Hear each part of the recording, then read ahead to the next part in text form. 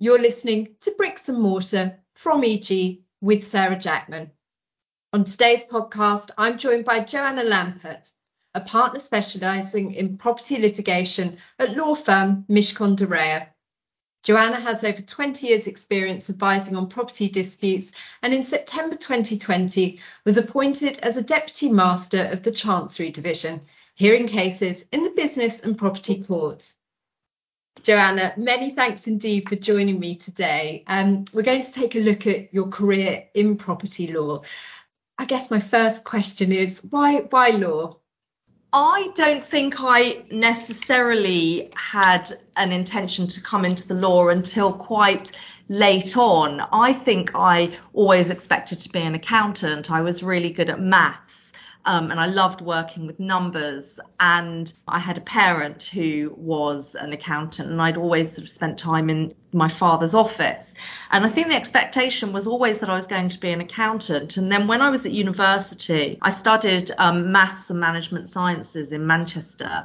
And in my second and third years, I had the option of taking some law courses. So in my second year, I did a sort of introduction to law, which covered a bit of contract and tort and the English legal system. In my third year, I did employment law, and I absolutely loved it. And I knew from that point on that I definitely wanted to be a lawyer. So got towards the end of my third year of university, and I came home and I made this big announcement that I wasn't going to be an accountant anymore, and that actually I'd applied to law school, and that's what I would be doing in September.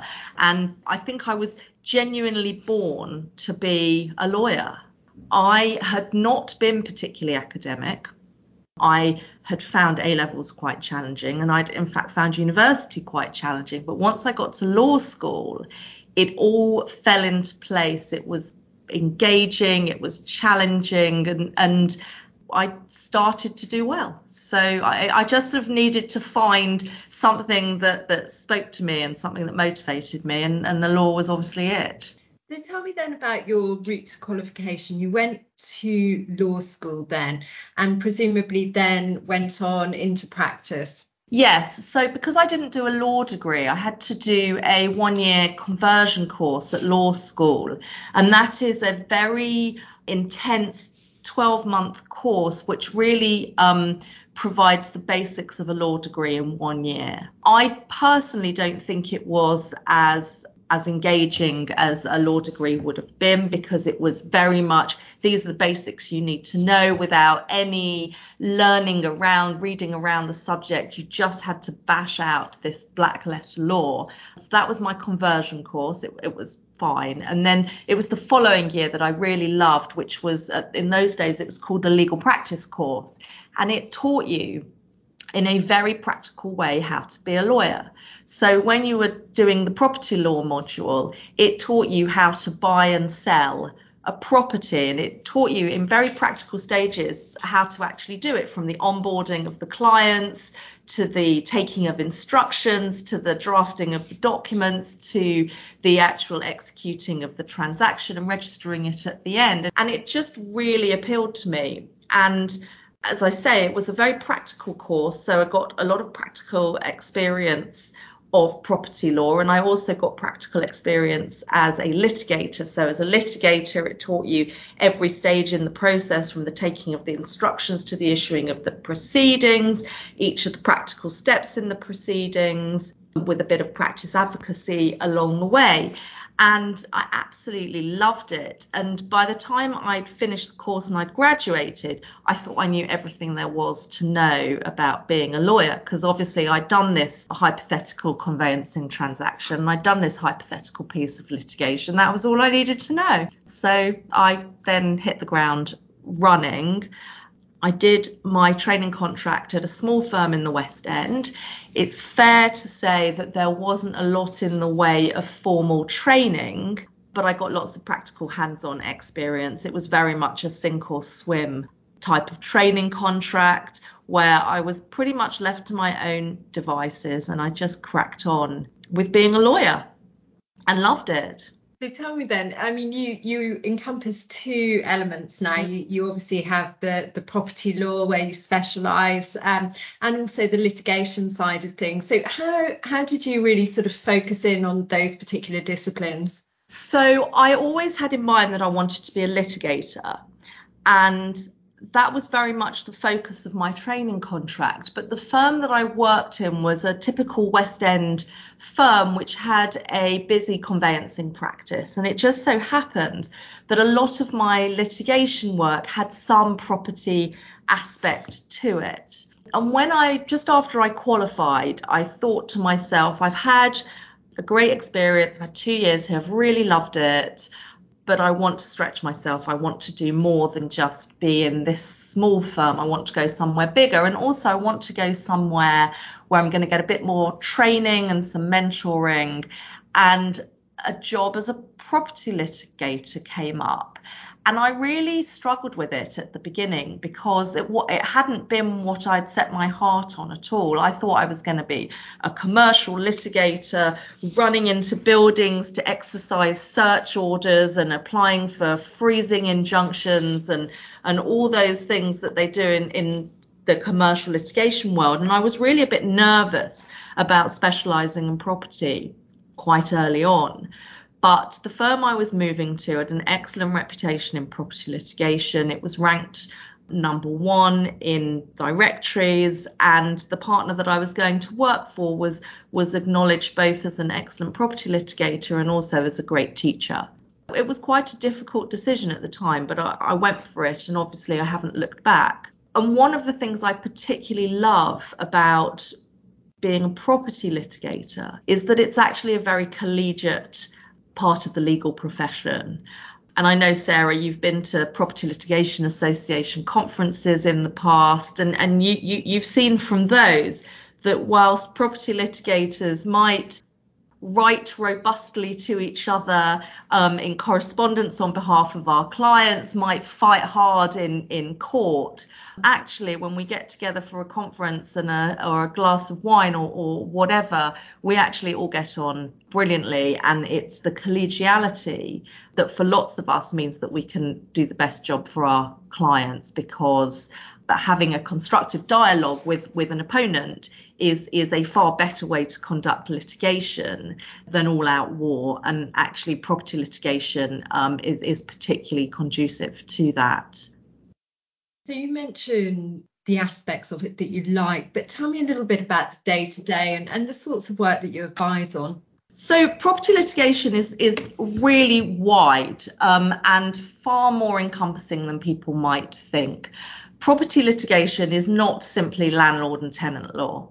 It includes landlord and tenant law. So we will do on the commercial side all the 1954 Act, lease renewals, dilapidations claims, break clauses, and on the residential side, service charge disputes, break notices, possession claims. But it's so much wider than that. It goes into real property. So over the last decade or so, we've seen a massive increase in rights of light work. Rights of light became the big buzzword in property litigation because suddenly people realised that rights of light was and being able to deal with rights of light was the key to unlocking the development potential of large amounts of real estate in big cities. If you can buy out rights of light, or if you can identify where rights of light don't exist, or if you can build strategies to avoid infringing people's rights of light, that unlocks the development potential of land. And suddenly everybody was getting involved in rights of light, and it's very much a specialist area. Rights of light, rights of way, easements, all of these development constraints that are the key to unlocking value in undeveloped sites is the work of a property litigator. But I've sort of always gone much more wide than that. I've done property related professional negligence claims. So that might be claims against valuers, it might be claims against surveyors if there are defects in the physical quality of the land. I've done funding disputes. I've acted for large well-known banks doing enforcement work on behalf of fixed charge receivers during the 2008 property crash onwards. I've done joint venture disputes in relation to property joint ventures, where we have these 200-page property joint venture documents or development agreements, but people very frequently don't go back and look at what their obligations actually are, and relationships quickly break down. So it can be so wide. I've got such an interesting roster of cases at the moment. I've got a case involving property transaction where a house was purchased and the house is now said to be infested with moths. I've got a case where the land registry is refusing to register the transfer of a freehold because somebody has popped out of the woodwork with an objection that is difficult to understand, and nobody knows who these objectors are or who these or what their motivation is. I've got a huge multi-million pound claim concerning conspiracy to divert an opportunity to acquire a development site, and the claim is in dishonesty, knowing receipt, dishonest assistance. None of this is sort of bog standard landlord and tenant law. It's much richer and much more interesting than that. Huge range then of advisory work that you're involved in day to day. And I guess people might be interested to know, I mean, what proportion of that work ends up in court? I mean, to what extent do you find yourself in court these days? I find myself in court very rarely. A lot of us litigators do it for the thrill of the trial. You don't go into litigation if you don't have the stomach for a bit of conflict and confrontation. And a day in court, if you're a junior lawyer, a day in court is what you look forward to. And I was really fortunate when I was a junior lawyer. The opportunities to go to court were frequent. I would be down at Central London County Court week in, week out. I'd go to what's known as the Bear Garden in the Queen's Bench Division in the High Court, where the Queen's Bench Masters sit. And we'd be making simple applications for extensions of time or stays of proceedings or for further information. Junior lawyers would always do these very simple, straightforward applications. And I used to go to court all the time. But as my career has developed, so has civil procedure. And in fact, I qualified just at the time that the civil procedure rules came into effect. And what the civil procedure rules did was they ripped up the rule book relating to litigation. At the time, it was 2 huge volumes of the White Book, and there was a separate Green Book for the County Court. And it contained all the rules for conducting litigation, and it contained decades worth of case law, and it was very complicated and difficult to understand. And what they did in 1999, just after I qualified, was they ripped up the rule book and they rewrote the rules in a way that was intended to be simple to understand, to minimize costs, and to be capable of being understood by laymen. And that was great at the time because it leveled the playing field. So when I went for my interview for my first role as a property litigator, and somebody asked me what I thought about the civil procedure rules, which were just about to be introduced, my slightly cocky answer at the time, because I was a little bit chippy even in those days, was to tell this very senior eminent partner that I thought it was great because actually their experience of litigation procedure was no longer any greater than mine, because we were all starting from scratch from a new set of rules that nobody had any experience in. And actually, being a junior lawyer at that time, it was a great time to learn because we literally started litigation procedure from scratch. And it came in 6 months after I qualified. And as a newly qualified lawyer, I was expected to do all the training and go to all the sessions and be on top of all this stuff. And you had older partners for whom this was completely alien. who actually needed us to sort of help them through the process. Now, of course, the roles are reversed and they keep changing the rules, and I rely on my junior colleagues to tell me what I now need to know. But it was a great time and I got lots of court experience. But what those rule changes did was they encouraged parties to settle, and they encouraged parties to be more cooperative and collaborative, so that you didn't need to go running down to court every time you needed an extension of time, because if the request was reasonable, your opponent was expected to agree to it. And we started doing mediations in order to settle claims. And therefore, we didn't have trials anymore because we were much more skilled at being able to settle claims. And so that's a very long answer to your question, which is I don't go to court very often at all anymore, because we are very skilled, and every good litigator should be skilled at actually achieving a settlement where a settlement is capable of being achieved. And I would say that I settle 95% of my cases. If I have a trial every 2 years, that's probably a lot. It makes sense to settle. It doesn't matter if you have the stronger case in litigation or you have the weaker case in litigation. Both parties should have been able to analyse the case in exactly the same way, and therefore both parties know if they go to trial who's going to win and who's going to lose. If you know that at the beginning, why would you go to trial? You don't want to go to trial as the loser, because not only do you lose, you pay all the costs of the process. And as the prospective winner, you've got no need to go to trial if somebody's going to make you a sensible settlement offer. And therefore, most cases, unless they involve really obscure new points of law, or unless they involve really serious disputes around facts, where often one person is lying because otherwise the facts should speak for themselves, there's no need to go to court. That said, here at Mishcon, we really do more, I would say, trial work and court work than most property litigators. Clients come to us where they feel a case is likely to fight and is going to need a trial.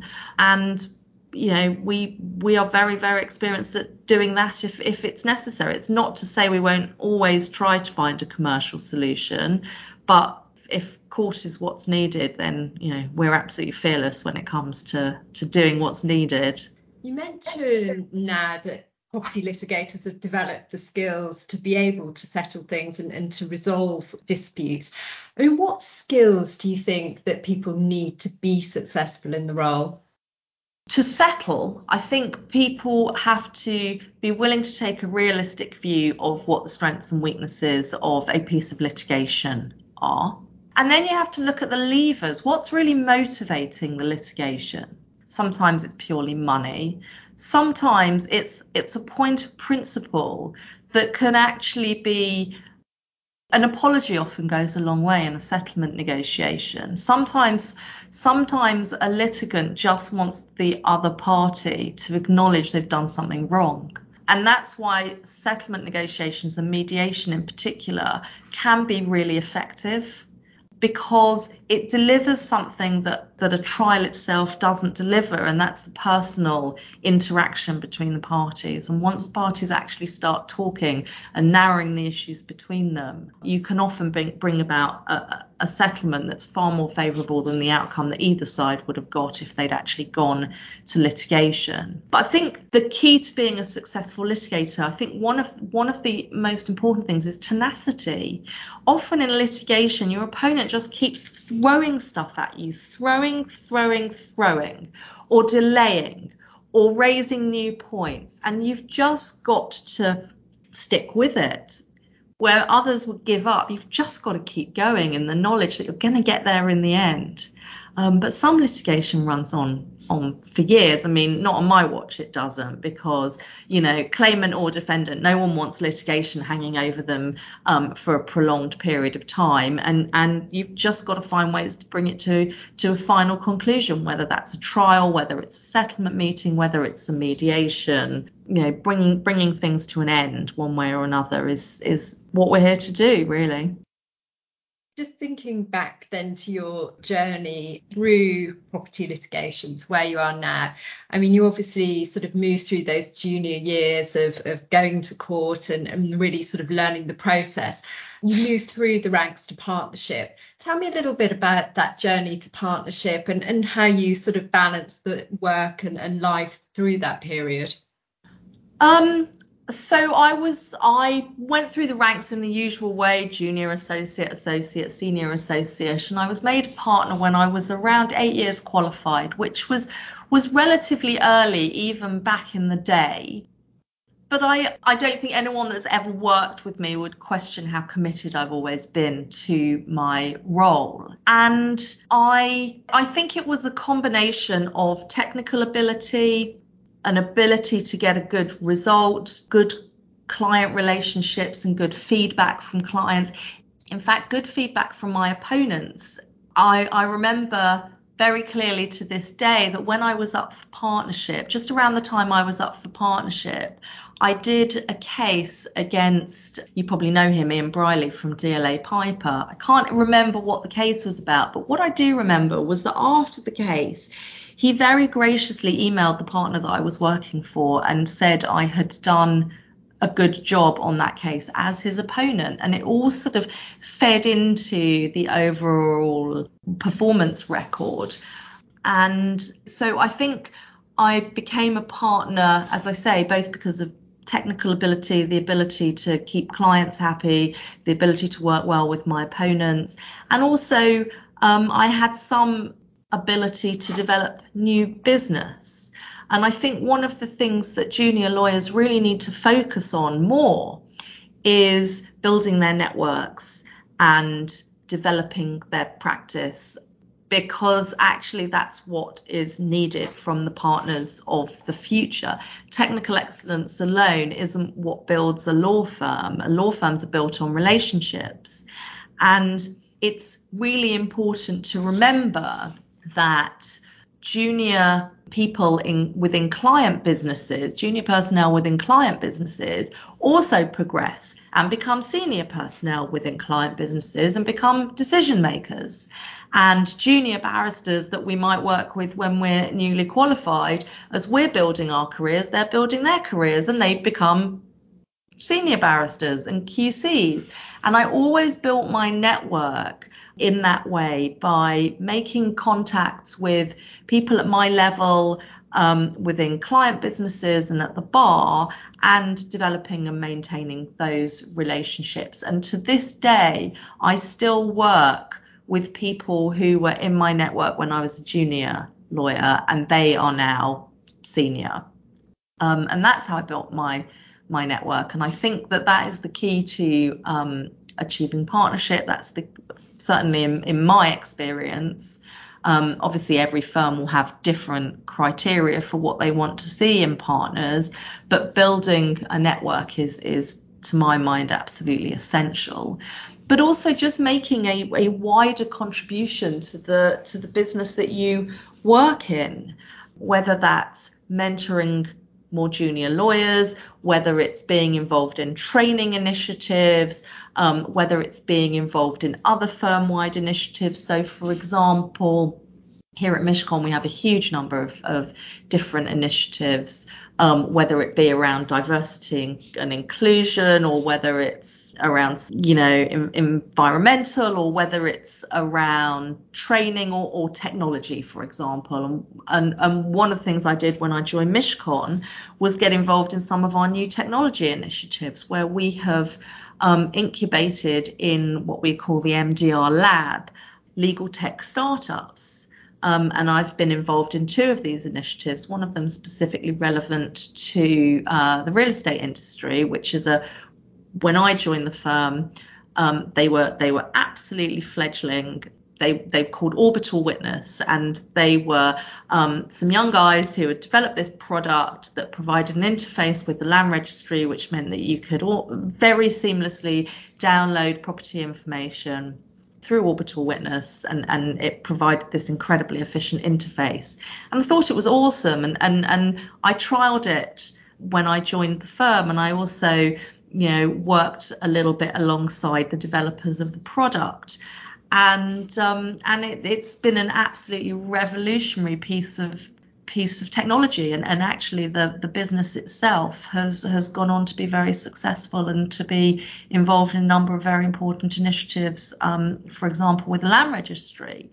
And so, that was an example of getting involved in something more widely within my firm, not specifically to do with property litigation, but it meant I got to meet other people across the firm, build more of a network.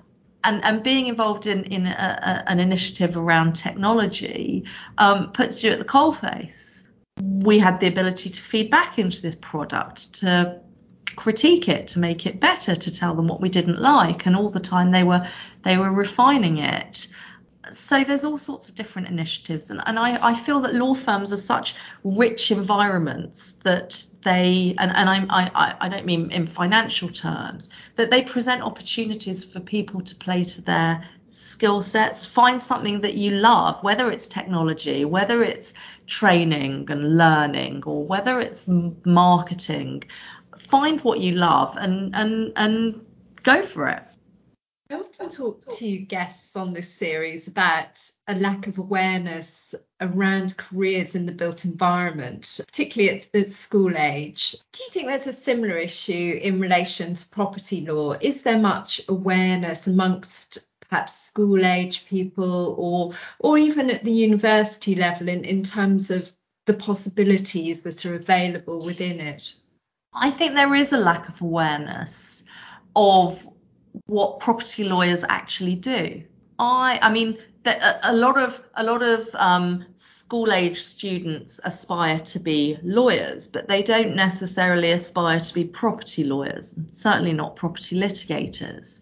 And I think it's only by giving people a practical understanding of what property lawyers and what property litigators do that makes this an attractive part of the profession. I gave a lecture at Manchester University a few weeks ago on my work and the work of a property litigator and the work of a property lawyer. And these were university law students who had studied property law. And they, we had a very engaging discussion at the end of my talk because people genuinely had not had an understanding about what property litigators really do or what property lawyers really do. And we talked about what transactional lawyers might do and how it's possible, even as a transactional property lawyer, to specialise in a particular sector. You might be interested in shopping centres and retail, or it might be residential, or it might be sheds and logistical warehousing, or it might be big towers in Canary Wharf.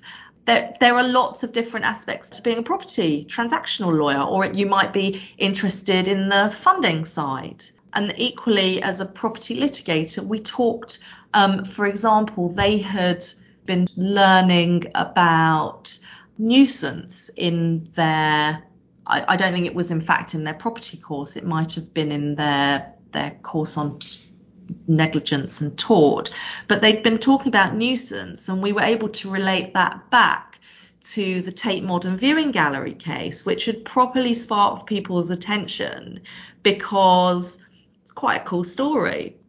People being overlooked, people having their photos taken in their homes, these photos being put on Instagram. Is it an invasion of privacy? Is it a nuisance? Does it breach human rights legislation? Is there a right to a view? That case throws up loads and loads of interesting questions. When it comes down to it, it's a property litigation claim. It's being run by property litigators. And that was just sort of a classic example of how people had taken some law of negligence, law of nuisance really, and not realised how it actually feeds into property law and property litigation. So we had a good lively discussion about that, and I know they're all eagerly awaiting the judgment in the Tate Viewing Gallery case, as are we all. Absolutely, us at this end too. One aspects of your career I'd love to touch on is your work as deputy master. What prompted you to apply for that role, and how have you found it? I was prompted to apply, well, as I said in my interview, the Chancery Division is my professional home. It's where I've always practiced. And it was in part driven by the fact that as a more senior lawyer, I don't find myself going to court that often. And as I said at the outset, a day in court is what we all look forward to as litigators. You know, we all have to be conscious about cost and so on, and therefore it's junior lawyers that often get sent to sit behind counsel on a day in court. Often we can't justify the cost of sending a partner. So I really wanted to spend some more time in court, and that seemed to me to be one very effective way to achieve that. And as I say, I've grown up with the civil procedure rules. I've grown up with the Chancery Guide, the Chancery Divisions, where I've always practiced. And when they were recruiting for new deputy masters in the Chancery Division, it seemed like the perfect role for me to apply for. There are lots of sort of entry level roles into the judiciary part-time, whether you sit as a deputy district judge in the county court or whether you sit as a recorder in the criminal court. And sitting as a deputy master is sort of an equivalent type entry role into the judiciary. But this was just perfect for me because it was very much in my specialist area. And actually one of the criteria was that you had a significant part of your practice was chancery based. And I would say 100% of my practice is chancery based. So that was why I applied. It's been quite a steep learning curve. I won't say it's been easy. Part of that's to do with COVID. Obviously, we were in lockdown when I was appointed. The courts were sitting remotely and are still sitting predominantly remotely. Not for trials, but for interim work, which is very much the domain of the masters. So it was very much almost back to my early days. It was sink or swim in terms of conducting remote hearings, and it's been a steep learning curve. But one thing I would say is that I have learnt something new on every occasion on which I've sat. Very small, obscure rules that might have been there in black and white that I'd never noticed before until someone brought it to my attention.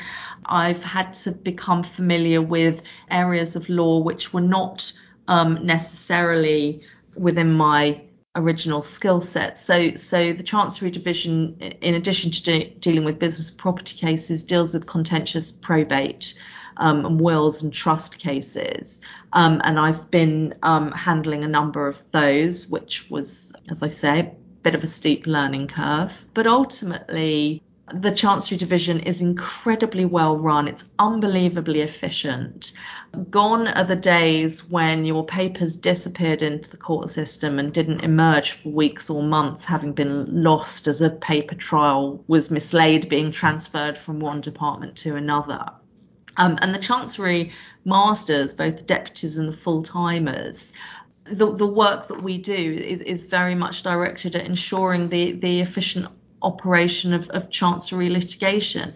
Paperwork is usually turned around within 24 hours. Any letter that comes into court is referred straight up to a Chancery Master. It's usually dealt with, as I say, the same day or within 24 hours. Parties can expect a reply.